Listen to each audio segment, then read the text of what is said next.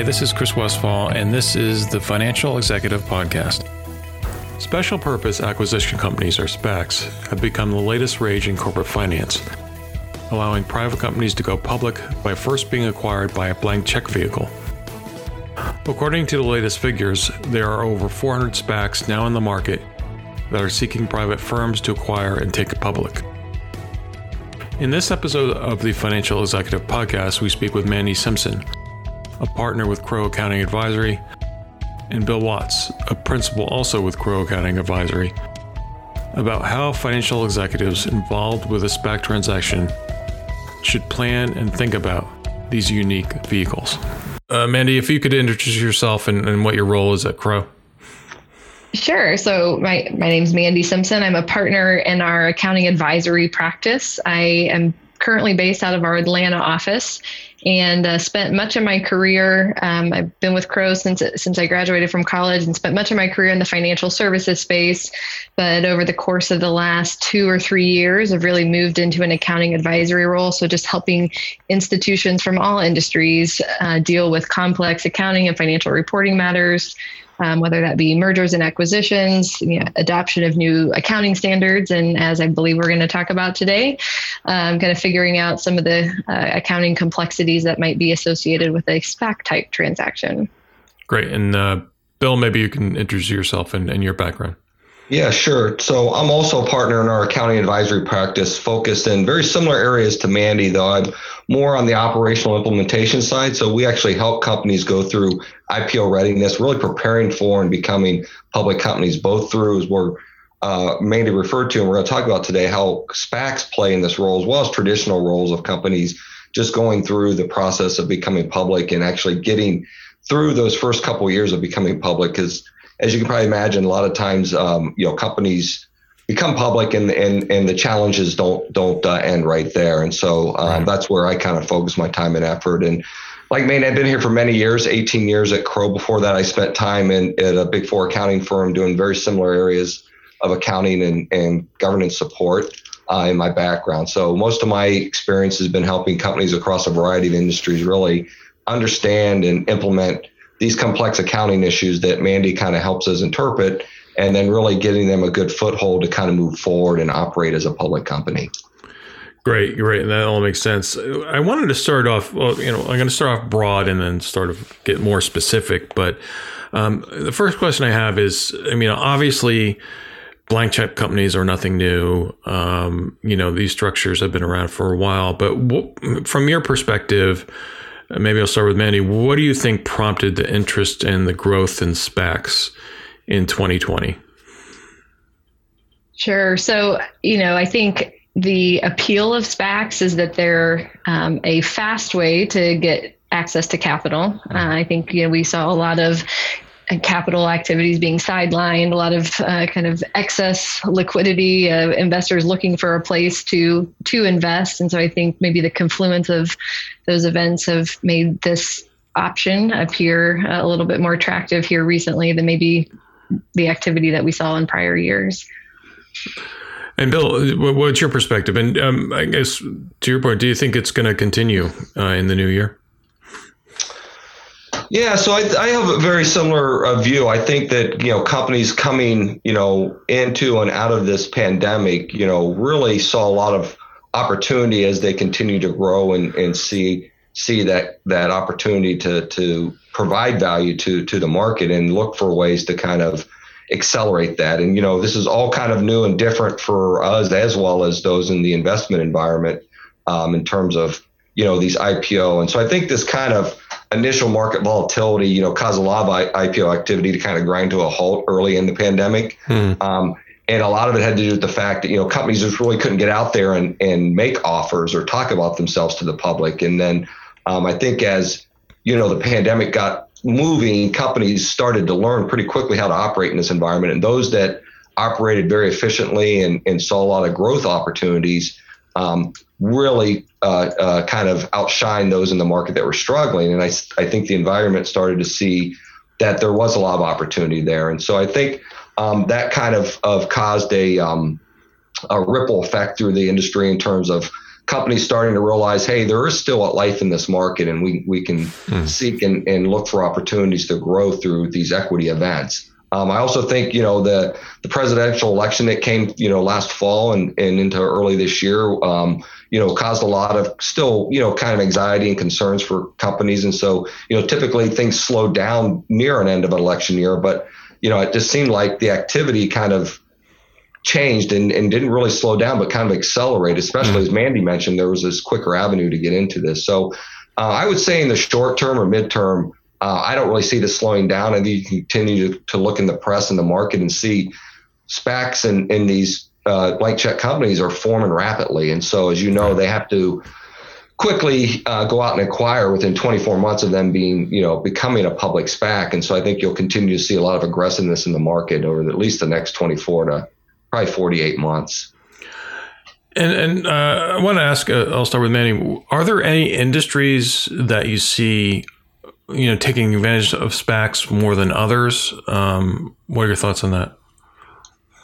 Yeah, I would say that, kind of as I alluded to earlier, I think companies that are newly formed or fast growing in this environment and saw a lot of opportunity in industries related to consumer consumption. So those that are able to distribute and get things to consumers quickly saw a lot of growth opportunity. And it tends to be not so much specific industry, but I'd say more maturity of companies. So you continue to see many startups, though that may be related to tech, and a lot of them tend to be associated with technology.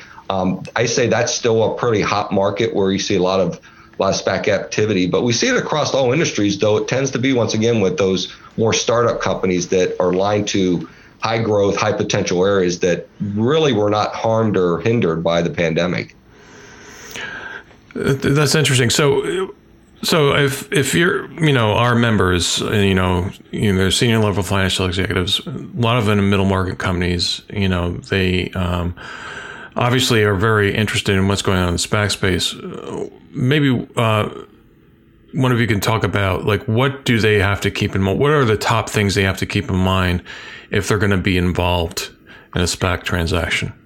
Yeah, maybe I'll start, and certainly we'll let Bill weigh in here. But I think you've heard us talk about one of the benefits and why SPACs have been so popular is kind of the speed at which the deals get done, and so that's very attractive. But that speed is really a blessing and a curse for executives that may be involved in those target companies that would be acquired. And I think when you're going through a traditional IPO process, it is more drawn out, which means you have more time to do all of the things that you need to do to get ready for becoming a public company.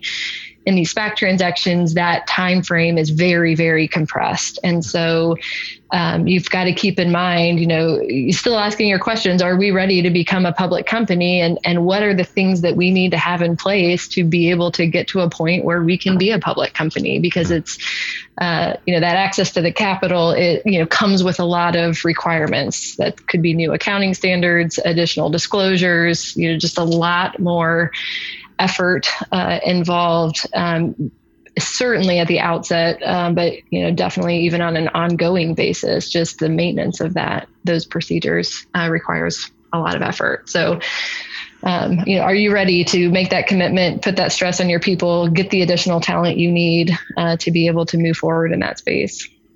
And where exactly in the finance, unit? Do you need a lot of the help? You talk about disclosures, or is it across the board? I'd say it's across the board. I mean, when I think about the things currently in play here as we sit in 2021, if you're going through a SPAC transaction, there's some big accounting standards out there that you probably haven't adopted, that if you're going to become public, you'll likely need to accelerate your adoption of, the lease standard, of the credit losses standard, if that's impactful to your organization. And I think even, Bill and I have shared stories about revenue recognition, which non-public companies have had, everybody's adopted that, but the audit scrutiny that's going to be applied for revenue recognition as a private company versus a public company is likely very different. And so do you really have all of the accounting policy documentation and information that you need to be able to go through that process? But on that's just a small piece of the accounting. There's also your SEC disclosures. And so that's going to be putting together your kind of MD&A, your risk, significant risks, all of that quarterly and annual reporting requirement that's going to be significantly higher, as well as just throughout the organization, your internal controls over financial reporting, which are now also going to, kind of need to be upgraded and documented and receive an additional level of scrutiny. So that's really one that's quite pervasive. That's not just, that's something the accountants do. That's something that kind of everybody's going to need to adapt to. Yeah, and I might just add to that, and we work quite a bit with companies that are being acquired by SPACs, and we really find that most or not all of them run into three main challenges. Do you have efficient resources? Because it is a lot more work, and especially in the accounting and reporting requirement area. So we find that companies typically aren't ready for this because they don't have enough resources. Two, of those resources, they normally don't have the right expertise or the competency. Most private organizations tend to not have many people on staff that have worked at public companies or are experienced in doing public company reporting, as Mindy's kind of alluded to. And three is establishing that governance and internal control framework she mentioned as well. Many organizations, once again, either haven't formalized that or don't have the expertise or knowledge of how to go through that. And becoming a public company is a life cycle. You go through many stages. And as Mandy alluded to, it gets compressed very quickly with going through a SPAC. And so a lot of times these are layered on top of each other where you can't really spread them out very much. And therefore it causes more stress and challenges, and therefore the need for these resources and changes. I'll ask you this. If I'm a owner or a finance person in a private company and it looks like I'm going to be involved in a SPAC, what are the two main things I need to be concerned about right off the bat? I mean, how do I get prepared for that? I'll let whoever wants to speak about that. Maybe Bill. I can start first because this is what we help companies with. First is sitting down and educating both the CFO as well as we'll call the executives of the organization, not only the CFO, but the CEO, and if there's a COO and chief legal counsel and HR, all these individuals have to understand, and as Mandy alluded to, it's going to impact all of them. So it's one, giving them an education of what the process will look like, what it entails, what type of investment and resources you'll need, and kind of a time frame. And then it's really developing that what we call finance kind of framework.